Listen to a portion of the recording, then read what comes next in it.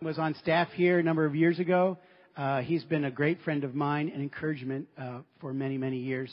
He and his wife Joni and their two beautiful kids are now intercessory missionaries at the International House of Prayer. It's not the pancake place, but the prayer place in Kansas City. And we support Brian and Joni as a church. And so he gets to come back and invest in us. And just before he speaks, I'm taking your minutes. Okay. You usually take minutes from me. I'm going to take them from you. We were praying as a worship team before the service, and I saw this really clear vision. I just closed my eyes, and I'm all into fields these days, so I saw fields. And I saw like an old-fashioned crop duster, and I'm sure it was the Holy Spirit flying this old-fashioned crop duster and just flying over the fields. And I said, Lord, what are you dropping? And he said, encouragement.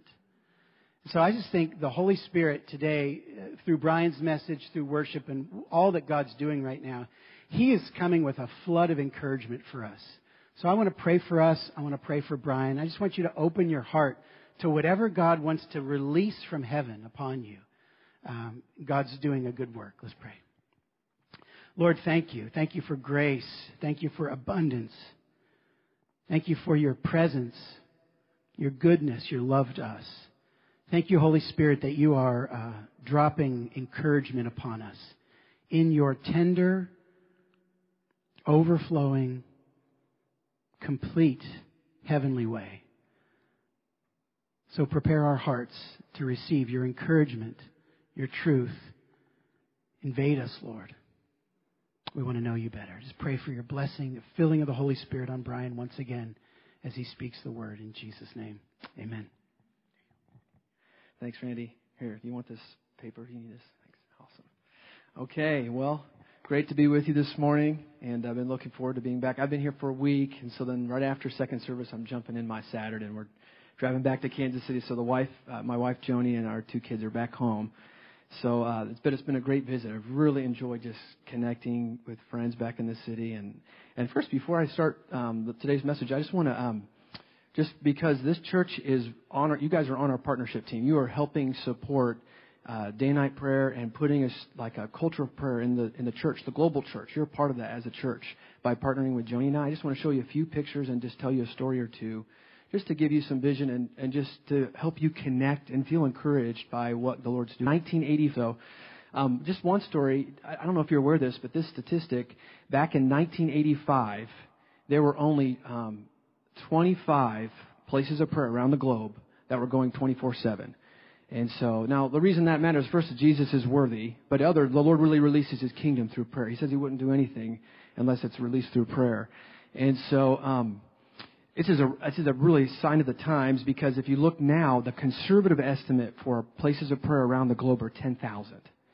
So in 30 years, it's gone from 25 to 10,000 around the earth.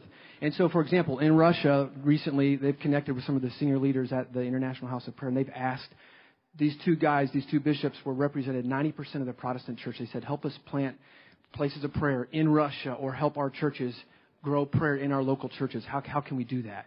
That just happened this year. My wife and I, Joni, a couple years ago, we were in southern China. We just crossed the border into Hong Kong, and we were at a training school where they were training different underground church streams how to combine music and prayer and bring it back to their church as a way to pray and connect with the Lord. And we had people that were from the Russian border that took a 50-hour train ride down just to be in that school for 2 or 3 months. And it's happening in Brazil. During Mardi Gras, right? That's the really immoral and partying time. Just this last year, there was like 1,000 youth that fasted and prayed during that time in a place of prayer, and then went out and did evangelism, and just was releasing God's kingdom during that time. So it's just really exploding, if you want to use that word, across the earth. And I could sit here the whole time right now and tell you different testimonies, but the Lord's doing that, and we really believe it's a part of the signs of the time. God said, "My house is a house of prayer." And I'm not just talking about houses of prayer. I'm talking about churches with prayer, churches contending and connecting with God in prayer. Just even some of the things you guys have been a part of with the prayer room here this last couple months, and even you individually connecting with the Lord. Because when we pray with the Lord, if we're connecting with Him, He changes us. Then He releases His kingdom through us. And he said, all authority has been given to me, and he gave us that authority. And as the church prays and releases its authority, we're going to see, our society change and the Lord save souls. So it's very exciting. Now, our small little piece, Joni and I, is this. So just want to give you a couple little pictures. So as you guys are partnering with us in Kansas City, you're sending us to Kansas City as a part of the International House of Prayer on staff there. So there's about 700 missionaries like us there. Our little piece is this. So Joni's, so we kind of tag team. So we've got young kids, so we tag team, and we also have a nanny, so we're kind of doing a dance every day. And every day is a different family schedule. So if anybody can feel what are we doing again today?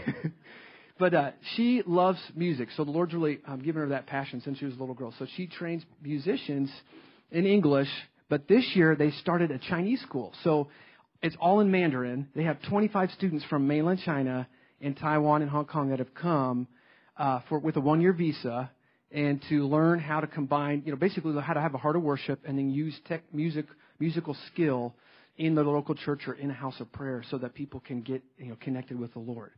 And so they have 25 students this year. It's just the first year. And so basically you're having an impact in the Chinese-speaking church on that other side of the globe by sending us to Kansas City. So it's all in Mandarin, so she speaks about 10 hours of Mandarin a day, which she loves because she misses that. And then we like to have them over to our house for food because then she gets to eat all the food she likes. Just if you can't tell, my wife is from Taiwan, so I'm sorry I didn't say that for those that don't know.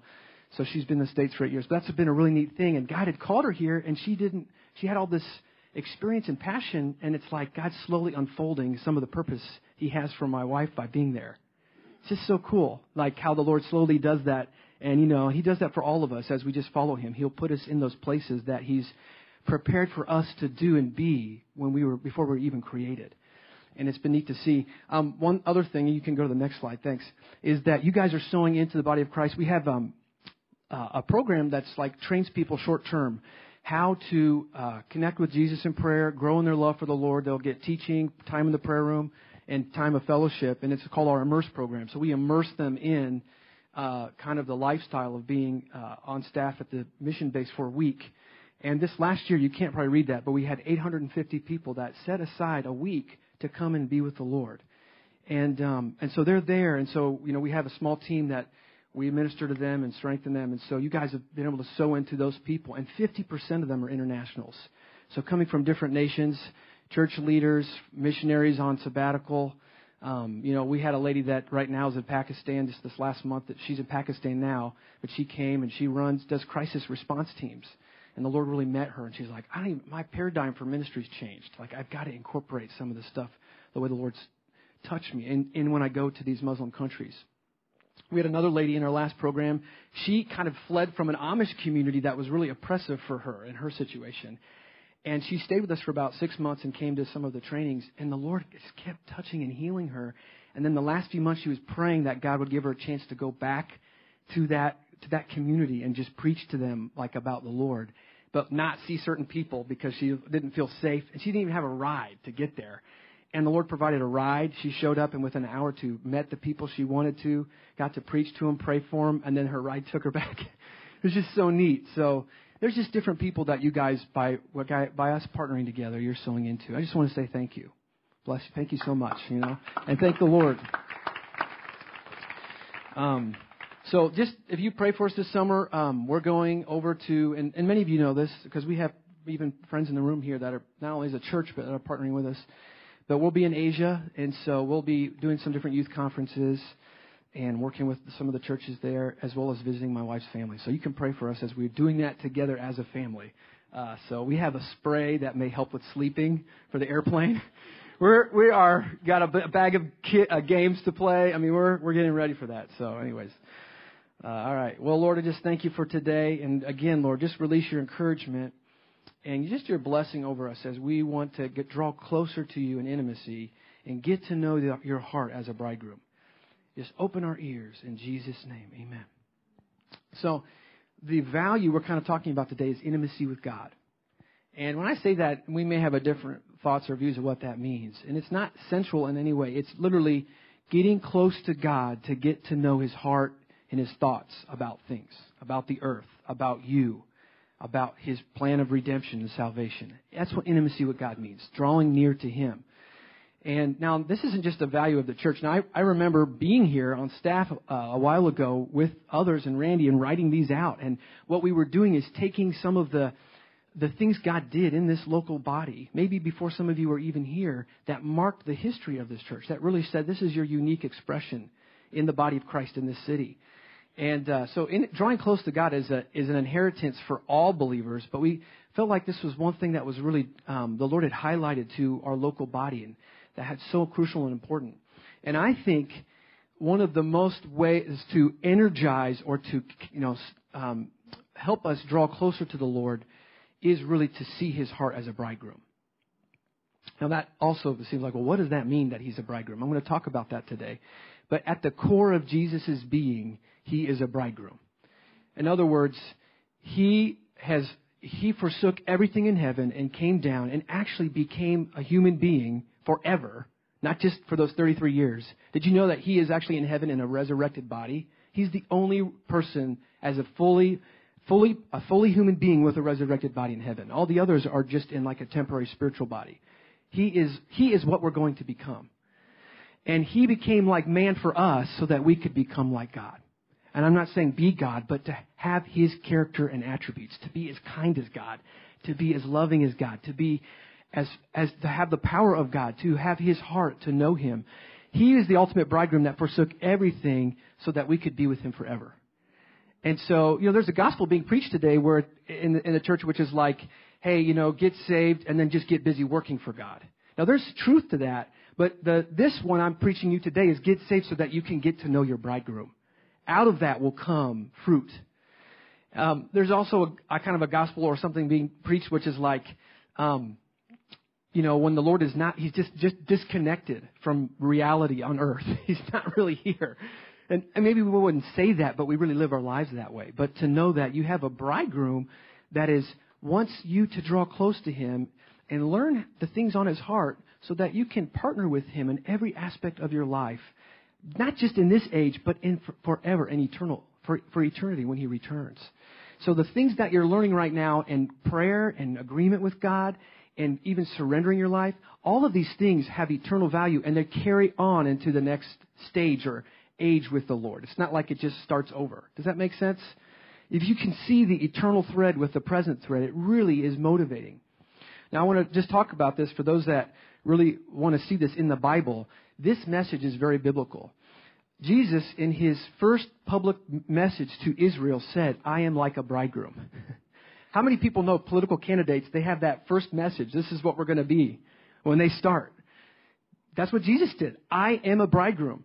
He used that in Matthew 22, right before, we're leading up to that final Passover week. He talked about the parable of a son with the father throwing a wedding banquet, and many weren't ready. But also at the end of his public ministry, he was giving it was a private message to his disciples in the upper room, and Jesus told another parable, and it was that he's a bridegroom, and that he is coming, he's returning. And in this parable, it was about preparation. And actually, the oil was that 5 of these virgins, 5 of these people in this parable were prepared for him. And oil really is symbolic of intimacy. And so it's so crucial for us to draw near to the Lord so we can be prepared for the coming bridegroom. We don't want to be taken off guard or unprepared or in a place where we're either offended or burned out or we are distracted or bored. So when the bridegroom is having us partner with his plan right now, and when he comes, we're just disconnected from it. So the final address of Jesus privately to his disciples was, I'm a bridegroom. Do you think it's important? Yeah, it is. The prophet Isaiah, John the Baptist, John the Apostle, Paul, many others use this term referring to Jesus. Matthew 25, verse 6, this is Jesus said in that parable. He said, behold, the bridegroom is coming. Go out to meet him. Jesus is looking for people that would be out ready to meet him, prepared for him. Now, letter C, let's just look at what it means. So if we've got notes here, and we won't cover all these, so don't feel overwhelmed by it. And I may skip around, but I kind of like to give notes so you can look and study it on your own if you're interested. And then I put more verses than we can cover if you want to use this as a Bible study this week, just to kind of meditate on. And really, I like that because then you can take the things today and then you can talk to the Lord about it. And you can see what the Lord's saying to you specifically about it and how you can apply it. So I put those things there for you. Letter C, really three aspects of the bridegroom, is that Jesus has deep delight and burning desire and an unquenchable jealousy for his people. So deep delight. Now get this. This isn't how it is natural for most of us. That you, as in your own heart, how you love the Lord, you want to please him. You're a sincere believer. You're here. He takes deep delight in you. In other words, he authentically enjoys you. There's nothing you have to do to prove that. He enjoys you. He just likes you to be near him. Isaiah 62 verse 4 talks about this. Now, it uses a Hebrew word, hepzibah, which just means the Lord delights in you. And this was originally about Israel, but all of us are grafted into these promises through Jesus. In verse 4 it says, you shall be called hepzibah, for the Lord delights in you. He delights in you, in you. He delights in you. As the bridegroom rejoices over the bride, so shall your Lord rejoice over you. You know, some people think that, man, when I'm perfect, God will rejoice over me. It's not, that's true, but he can see where you are right now in your life. He can even see where you're going to be 1 billion years from now. And his delight in you now will not change any more than it will 1 billion years from now when you have a glorified body and a redeemed thinking and there's no more junk coming out of your mouth and your heart at times. He will enjoy you. He enjoys you just as much now. Doesn't that blow your mind? It says that you're the righteousness of Christ now.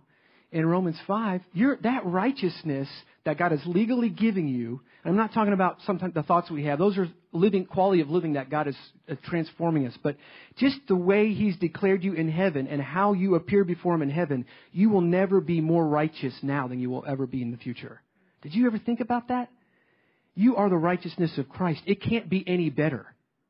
You can't perfect what Jesus has already done, giving you in heaven. And that same way, God cannot increase his enjoyment of you as how he feels about you now. If you are sincerely loving him and wanting to give whatever you have in your heart to him, he enjoys you. Now, this is a liberating part of the gospel. We'll unpack that a little bit more. But he also has a burning desire. You know, and that passage that Scott McElroy, which I really appreciate him going to Revelation 1. In that, if you look at it, Jesus has red eyes. They're like glowing red eyes. It's the desire for his people. Just like in the ideal situation when a bridegroom is getting ready to get married, he cannot wait for that day. Because at that moment, there is a greater level of partnership and enjoyment and oneness. And Jesus has that for you. His eyes are burning in desire for you. For you to enjoy everything he paid for you. For you to have the emotions of God and his kindness and his humility, his love for you, really impact you and change things in your life. He has that jealousy. Now, we think of jealousy as like a really negative thing. In this context, it's positive. It just means that he only has eyes for you. Of all the things in the universe, of all the things created, you have only the main thing you can give him. It says, in Isaiah 66, heaven is my throne, earth is my footstool. Where's the house you can build for me? All these things my hands have made. He's made everything, but he only has really eyes for you. Only you have something you can give him, which is your own voluntary love. He doesn't want a robot. He just wants your love. And his whole life, he's convincing you and showing you, that's his desire, that it's worth it to love him, and that he is valuable to love, and that you are valuable as his people. And so it is so amazing to think that you have something the God of the universe desires. And it's different. The love that I have to give God doesn't mean if I give him, then you don't have to. It's only something you can give because it's only your heart. It's only your expression. So he has unquenchable jealousy for that. In other words, he is so desiring for us to be in a place we can do that freely. He wants all the adversities of life, the challenges, to actually, instead of, his heart's not to beat us down with that. His heart's actually, when those happen, to teach us how much he loves us in those. It's a whole other paradigm of looking at how you live in your life. So that's Jesus as a divine bridegroom. Now, when I'm talking about being his bride, it's not about gender. All right, letter D. It's not about gender. Galatians 3:28 says there's no male or female in the kingdom in this regards. So in other words, men and women are both brides of Christ and sons of God. So women, you get to be sons. It's not about gender. That means you get to inherit the kingdom of God. Men, you get to be brides. That doesn't mean you have to think of yourself in a wedding dress. I don't even really want to say that. What that means is you get to relate to God with affections and emotions, and you get to be near to God and partner with the things on His heart. That's a place not of gender, but a place of position. It's a special privilege and position to be next to Jesus like that for eternity. I'm sure it's what made Satan very envious, that we get to be the eternal partner with God. And be with Him and do things with Him. So it's not about gender, it's about position before Him. King David was a very masculine character in the Old Testament. He actually cut a giant's head off and paraded it through a city. And he also related to God with delight and affection, like the bridal paradigm. He also said, one thing I desire is to gaze upon the beauty of the Lord. He also was one that would sit in this was before the veil was in the temple. He would actually be before the ark where the presence of God was and sing praises and enjoy God and get to know God. And from that place, he ruled as a king. So he wasn't a king that just did work. He was a priest and a lover of God who happened to be a king. That's why he was a man after God's own heart. Because did you know Jesus is a priest? He's a high priest. And it says in Zechariah 6, he is a priest forever. Psalms 110, forever in the order of Melchizedek, but he happens to be a king.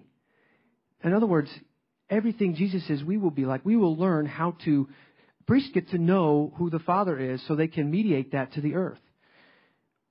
We're carrying that. God is giving us that as His people, as His bride. It's a place of position, just like David was learning. Letter E, bridal identity is partnership. Now, this is amazing. I love how in the Old Testament God gives us types or symbols of things that point ahead to something eternal. And this is what's going on here. Did you know that with Adam and Eve, that is a prophetic picture of Jesus in the church and where we're going? So, just bear with me here. It's about partnership. Just like when Adam had no suitable partner with him to steward the beautiful and perfect things God had made in that garden. Remember? So God put him to sleep and pulled a rib out of his side and made Eve, and they were co-heirs. All right? They were co-rulers in the garden. That's before the fall. Co-rulers. That was God's plan.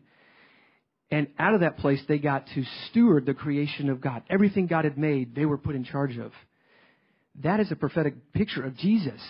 Where Adam was at the tree and he brought death, Jesus was the second Adam, a sinless man, and he died on a tree. And out of his side, blood and water flowed, right? And he died. And when the Lord rose him, the Lord pulled out the church. He pulled out the church, the eternal, perfected Eve.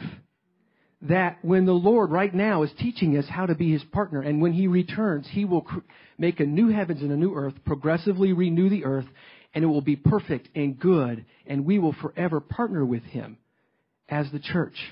This is an eternal story. Now, are you following me? That is a picture of our place of privilege.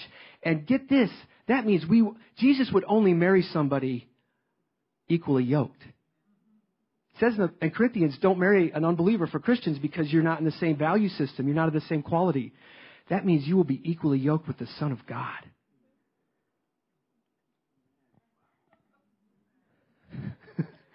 You will be like Him when you see Him for who He is. He is going to do that in you. It's written in Scripture. He can do that in each of you. You will look like Jesus, talk like Jesus, think like Jesus, be like Jesus. You don't have to work for it. I'm going to talk to you how we become transformed like Him. It's not about working harder or behaving differently. It's about coming to get to know Him and looking at Him and agreeing with what He says about who He is. And then the Holy Spirit will change you. We got to learn how to gaze on Him and see Him. But the Lord will do that. It's a promise that for each of us and collectively as the church, we will be co-heirs and equal in position with the Son of God as partners. Amazing. What a scandal. It's like He was so high as the Son of God and came so low to become man so that He could lift us up to rule and reign with Him and be with Him and enjoy perfection with Him, with the new creation. Many people think of this earth and why is God so bad? Why does He change evil? Oh, He's going to change evil. Just wait. And part of it's because He's waiting for us to do it with Him. He's waiting for us to grow into that partner. And so it really reorients accusing God. We see this wonderful plan. And it puts us on a timeline of redemption. When we see where we're going and we see this is just a short moment in human history. We're going on for billions of years from now. So my little weak yes and my weak faith, if I can just keep sowing my faith, God's going to transform me into that picture. How can I accuse you of not acting right now in this very second the way I want you to? But you will. You will bring justice. You will bring healing to me. It just may be in a different timing, a different way, but it's going to happen because I am going to be your partner, equally yoked in love, equally yoked in kindness and joy. We are the bride of Christ. Now, these truths are pivotal to drawing close to the Lord in intimacy. It's pivotal. It's so important. Because when we don't grasp them, then we are doing other things. So I want to look at what some of those other things are in these final 15 minutes and some of these aspects of bridal identity. So Roman numeral 2, drawing close to the Lord as our bridegroom. Now, when the Lord has purchased us, He has given us full access to Him. And that reason is to experience His excellence. Now, the word excellence and glory and beauty, they're all really interchangeable. It's about Jesus and His character and His name and His qualities. And so, Jesus is the kindest person you've ever met. I mean, you could look at the ways He treated His disciples. I would love to just take a long time to talk about this. But I remember thinking with Philip, after 3 years of modeling who He was and talking about the Father right before giving His life, Philip says, Jesus, just one more thing. Show us the Father. And I mean, it's like, hello, where have you been for 3 years, Philip? And Jesus was so kind to him. I mean, he's about to give his life for this guy. Jesus wasn't like, oh man, now you're like number 11 apostle. Now you're right next to Judas. Now you're going to only get a small part of the kingdom when I return. I mean, think about how sometimes we criticize ourselves or other people, or, man, you're a lost cause. Forget it. God, give me another one. Can you just send me one more before I do this last part of my mission on earth?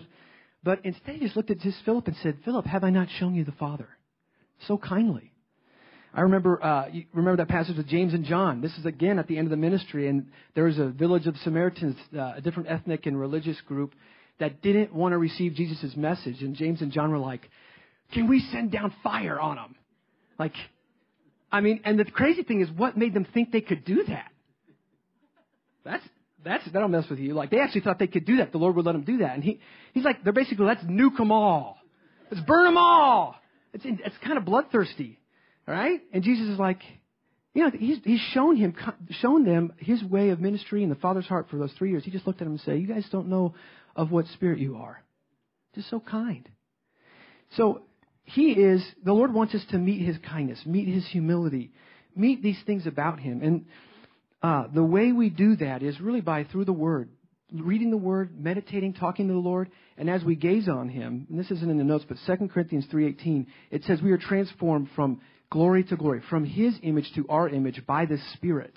That's how we get changed. It's not by behavior modification. It's actually looking at Jesus and talking to the Holy Spirit and agreeing with those truths about Him. That's how we are transformed. It's a work of the Spirit with our participation of gazing. And so, but when Jesus did this, He, as a bridegroom, He had one desire. Now, if I don't know about you, but I want to know the one desire of God, right? I want to know what that one desire is. And I would like to help give that to Him. I would like to actually bring Him that one desire. And what was that? Was it for a stronger workforce? Was He like, God, give me a lot of workers so I can just accomplish a lot? It's like, no, that really wasn't. He wasn't asking for a stronger workforce. What was He asking for? Well, it said, John 17, said, Father, I desire that those that you gave me may be with me where I am, and that they would behold my glory, my excellency, my beauty, which you have given me. Now, many people read this and they think, so we talked about what glory is and excellency. That's the attributes of Jesus that we can meditate on in Scripture. But many people think when we think about be with Him, we're thinking about heaven.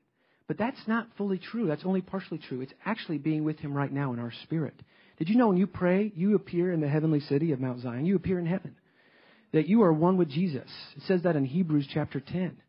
approaching the Mount Zion, which is not the Zion of earthly Jerusalem, it's where the Father is, a company of angels, saints that have been perfected. You can gaze on Jesus now, escorted by the Holy Spirit as you talk to the Lord, and He can enlighten things about Jesus to you. That desire, you can give Jesus by you praying and getting to know Jesus. You can start giving Him that now. Did you think about that? That you have the ability to give the Son of God the one thing He desired. It is so invigorating to know that when you engage in that, even if you feel tired, or you're battling with condemnation, or you feel distracted, but your heart's desire is to give Him that one desire, and maybe you start changing things in your life so that it fits His one desire, knowing that He likes that and that He enjoys it. He's not there with a task list telling you what you need to do or not, or that you're doing it wrong, but He just likes you coming close to give Him that one desire. That's really compelling. That really helps me want to be close to the Lord. Let's see, letter B. We posture our lives in order to receive the benefits of His leadership. And so, we all need love and security and peace, direction and provision. These are all healthy things that we need. But if we learn to come to the Lord as our bridegroom, we don't have to strive for them. In other words, coming to Him and talking to Him about that financial need, or about that relational difficulty, or about that place of brokenness in your life. Trying to fix it on your own or solve it on your own is actually getting out from underneath His covering as a bridegroom, and that will keep you at a distance from Him. Because you are now focused on that, and that thing becomes your attention. But those challenges in taking it to your bridegroom, He will actually teach you how to get refreshed in a season meant to burn you out. He will teach you how to overcome in a season meant to break you. And I'm talking about meant by the enemy or just natural life. He can do that. Let's look at Song of Solomon, chapter 2, verse 3. It says, now it's using a comparison of Jesus like an apple tree versus other trees. He says, like an apple tree among the trees of the woods, so is my beloved. So is Jesus. He's like an apple tree. So just bear with me. My beloved among the sons. I sat down in His shade with great delight, and His fruit was sweet to my taste. So the Lord's saying, apple trees, first of all, trees provide shade and covering, right? Apples provide strengthening and refreshing versus just a regular tree. Jesus is saying, come under my leadership and sit under me, sit next to me. That's all you got to do. I will show you how to get strengthened, refreshed, and protect you from things that would harm you. Now, that is a different paradigm than what many of us learned growing up. Many of us learned we had to take care of ourselves. And so we've spent so much energy doing that, and we're so used to doing that, that we really feel like Jesus sometimes is irrelevant. We've gotten used to that, at least culturally. Instead of, and it's kind of scary learning to trust. I feel like the word for today is trust. I got that, and it's got it again. It's learning to trust Jesus in this role. And by doing that, and I'm not saying you just go under His tree, you're under Him, and that's all you do. He will tell you what to do with those problems very practically. Very practically. I've had Him very practically help me address things about our family mission trip, about certain financial issues. But it sometimes takes a while to get quiet to hear. And many of us want to just check out or believe He won't talk to us or believe that He won't speak about that. But I really believe that for some here in the room that the Lord wants you to reassess those moments and reconsider learning to come under Him and learn about Him as taking care of you, like sitting under Him as an apple tree. I think He really wants to learn how you can come under Him for protection and guidance and security for those areas maybe that if you keep pursuing Him on your own, it will burn you out. It could even lead for anger or an offense. It could really lead to that. And then years later, you could be angry and offended and point a finger at God, but we maybe never got a chance to learn to get under His leadership in that area. We never learned the benefits of what He had to offer in that area. So learning, and that really blocks intimacy. Then we're never intimate. And we could be at church for 10 years and still have that area of offense and never be drawing close to God in intimacy, just going through the motions. The Lord the Lord wants us with Him. He wants us to enjoy Him. And He wants those barriers that maybe we have accidentally or inadvertently erected against Him. He wants them down so that we can be free to enjoy His leadership. Look at the top of page 2. I think, number one, if we develop a culture in our family, in our own lives, our church, which I believe this church has a history in this. This church, you guys are walking in this.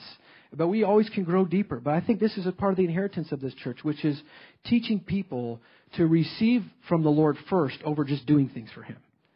That culture will teach people how to go to God first and receive from Him. And you'll have a stronger group of people because everyone's under His leadership versus looking for two people and having them tell everybody what to do. It is about each of us coming to Him as a bridegroom. This really, number one here, loving Jesus on His terms is the only way to build our lives, guarding us from burnout, boredom, and empty works. You know, it's hard to get maybe offended when we see Jesus' love for the church, when we see His love for us. You know, it's easy to get offended. We all get offended. But to stay offended, if you're connecting with the Lord as a bridegroom and His heart for you and the church, it may hurt, but you will try to get rid of that offense in a healthy way because you want to be back. You want to be connected with the Lord and you see His love for the church. It's a real easy way to stay from not getting offended, and even from burnout. You know, there may be things that you are used to thinking, I have to do these, and these things to be a good Christian. I have to do these, and these things to be a good mom. I have to do these, and these things at my work to be a good worker. And some of those are legitimate, but have you asked your bridegroom what he wants you to do? And how you need to position your heart in some of those things. I've seen people where the Lord's spoken to them very clearly, and they have gone into seasons where they began partnering with God. And the amount of breakthrough and healing and overcoming that came out of that season simply because they listened to what God's agenda was for them for that season. I've seen others that have maybe, I mean, again, you don't know, I'm not saying I'm in the seat of judging how it went, but have been maybe caught up in work so much or caught up in something else so much that it's kind of been a block from them putting God first to hearing, and then some of those issues have prolonged and persisted for decades. And those issues maybe are causing offense or anger. The Lord wants us to come under His leadership. It really, coming to Him as a bridegroom helps us with empty works. I remember a student, when youth group here, when we had, the Lord gave him a dream of a place of worship where there was all these treadmills on the stage. And like, that's a really bad picture, just so you know. Like in treadmills, you don't go anywhere. You burn a lot of energy, you don't go anywhere. Okay? Now, if you're a runner and you need to, I understand that. That's a nice way to run when it's raining or your shins hurt. But that's not what we're talking about here. And the Lord was like saying, many times we can get in those places, and we all can fall into that, where we're just going through the motions and actually burning energy, and we're not doing anything or going anywhere. I mean, it's like really sobering. Really sobering. And what would be the opposite? Well, I think the opposite would be coming under the Lord's leadership in our personal lives and also expressing that corporately. And then we're at that place where abiding and fruit can be born. And we won't even be burnt out. We'll work hard. We'll probably even work harder with the Lord because we'll be motivated so by the things on His heart and motivated by love. But we won't be burned out because we'll be doing it with Him. And we won't be doing it for achieving something for ourselves, but doing it because we want to give it to Him. Totally different. And doing things because we're talking to Him, He'll keep us from those places of burnout or from disappointment. The Lord wants us to relate to Him as a bridegroom. Well, these are all essential things that the Lord has for us. And, I think we'll just stop here. There's many more you can look at. And following your notes, you can read about those later. But I just want to stop here and want to have a time of just ministering. Lord, if the worship team wants to come forward and if the ministry team likes to get together. But if you read, continuing your notes, you can see the Lord will help give confidence and help you walk in freedom and grace and also prepare you for Him. Those are other aspects of knowing Jesus as a bridegroom that will help you draw near to Him. So there's just a little more there we can handle today, but I'm really excited about it. So, okay. So if the ministry team could come forward up front, and Lynn will be playing here. And I just want to wait on the Lord and see what He wants to do in our ministry time.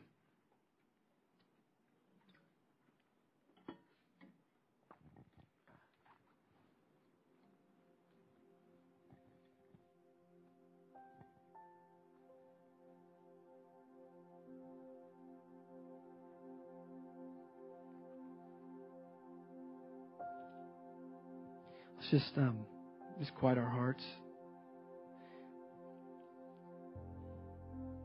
And Jesus, here we are, and just talking about you as a bridegroom and about the things on your heart.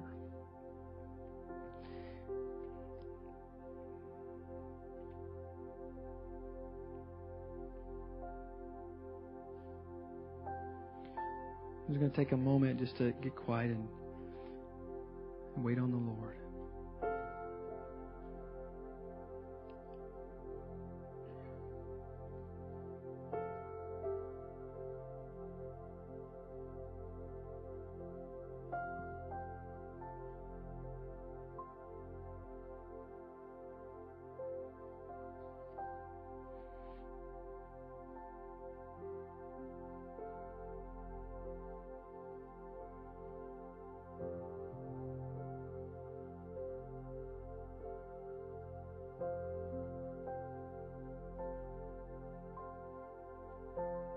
Like the Lord's saying, this is one of the keys of fruitfulness for this next season as a church. And just some of the things we talked about today, a paradigm of relating to the Lord as a bridegroom.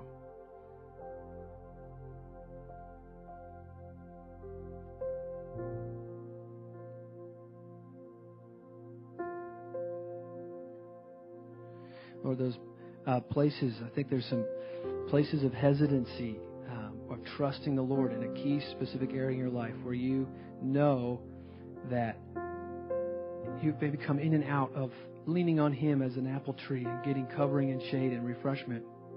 You've come in and out of that.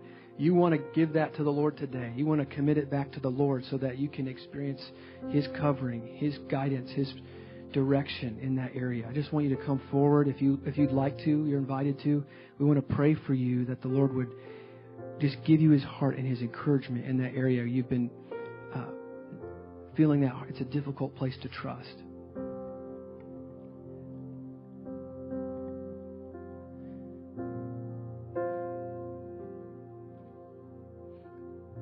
And I feel like that the Lord wants you, that you have not felt His delight in a long time. It's just been, it's almost like a foreign language when I'm talking about God delighting you, and to feel His affections and His emotions. We want to pray for you today. And just that the Lord, that you would just say, God, I'm open to experiencing you emotionally and in my life, in my thought life. Where I don't sense your delight. I feel shame or condemnation or heaviness. Lord, or just feeling blank. God, I want to encounter your delight for me. I want that to drive me. Just come forward today. Let us pray for you, and let the Lord, in your act of faith, that you'd say, I want that. I know the Lord will honor that. He's going to give you grace. He loves you, and He wants to show you and convince you of some of these truths today. Even if some of these truths were new to you, come forward. Let us pray for you that the Lord would take it and make it a reality for you.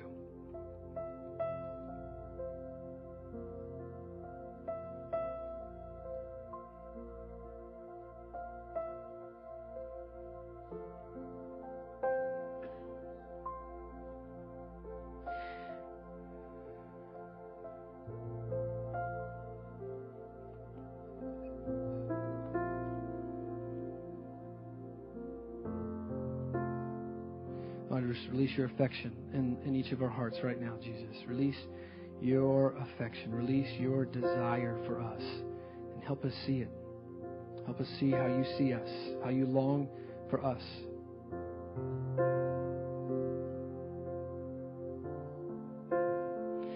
Oh, Lord, for those that we've kept ourselves in a distance intentionally just because we're afraid, or we don't think you're going to come through, or we've just kept ourselves at a distance because we think you're irrelevant. Lord, forgive us that we think that you are irrelevant, Lord. And that you, Lord, have the first place in our heart. Lord, that you would be the first person that we go to. Lord, that we would see you as that apple tree. Lord, teach us to sit like Mary at your feet, and that you would show us the things on your heart, Lord. Father, we just forgive us for our own human pride, that we think our own efforts can produce something amazing without you.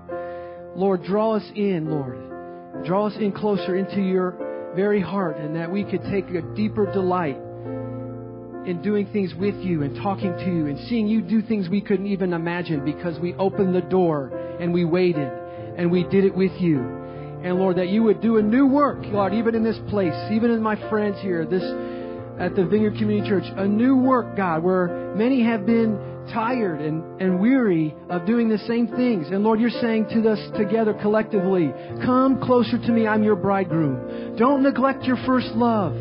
You've been fruitful in your life, but your first love, I'm crying out to you and saying, come to me. I'm the only one that have rivers of living water for you. I'm the only one that can touch the deeper places.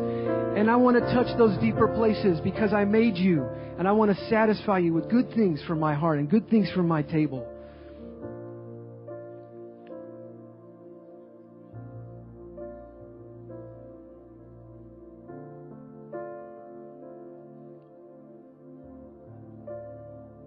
I feel like somebody lost their car keys this week. Somebody lost your car keys. You've lost the keys to your car. God wants to touch you. Lord wants to touch you. You're looking for how to start your car, start your ministry. I mean, this is maybe even symbolic. Start something in your life, like your ministry or your starting a new thing in your life, and you don't know where the keys are. You don't know how to do it. You are completely lost. You don't know how it works. The Lord wants to help you today.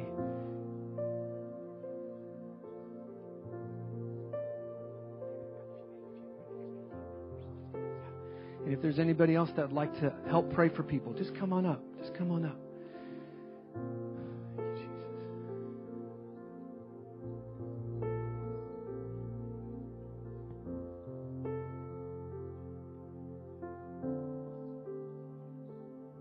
I feel like there's somebody, and we all have been here before. You feel like you're too dirty for God. You feel that you have done something, or something is in your mind or heart that's too dirty, that God wouldn't want you. And that you love the Lord, you've been here a long time, a long time. And yet you've put yourself at distance from God because you think you're too dirty. And the Lord says, you're not too dirty. I've paid for you with my blood. I've washed you. You are accepted in my house. You are my son. Come here. Let me love on you today. Let me show you how much I love you. Don't put yourself at a distance. My heart yearns for you. My heart loves you so much. I don't want you to feel the pain of some of the thoughts that you think you're too dirty. You're not good enough for me. I loved you. When I created you, you're perfect. And the enemy tried to come against you and distort those things and make you feel bad about the stuff that you've had to walk through. But I love you. And you are my son. And you have a special place in my heart. And I feel like that is, the Lord wants to touch you today. I just let those words wash over you. God, I pray you'd set us free. Those of us that can identify with that. Set us free. No more do we live under the yoke of slavery. We are not slaves to condemnation, Lord, but we have a new identity in Christ, that we are the righteousness of Jesus Christ, and that we will never be more righteous, Lord, than we are today, legally in your throne room. What a gift. Thank you, Lord. Release the understanding in this room of the righteousness of Jesus Christ. Release the understanding, Lord, right now in our minds and hearts that you have paid for everything, and when you look at us, you see Jesus. You see His heart and you see His righteousness. Thank you, Lord.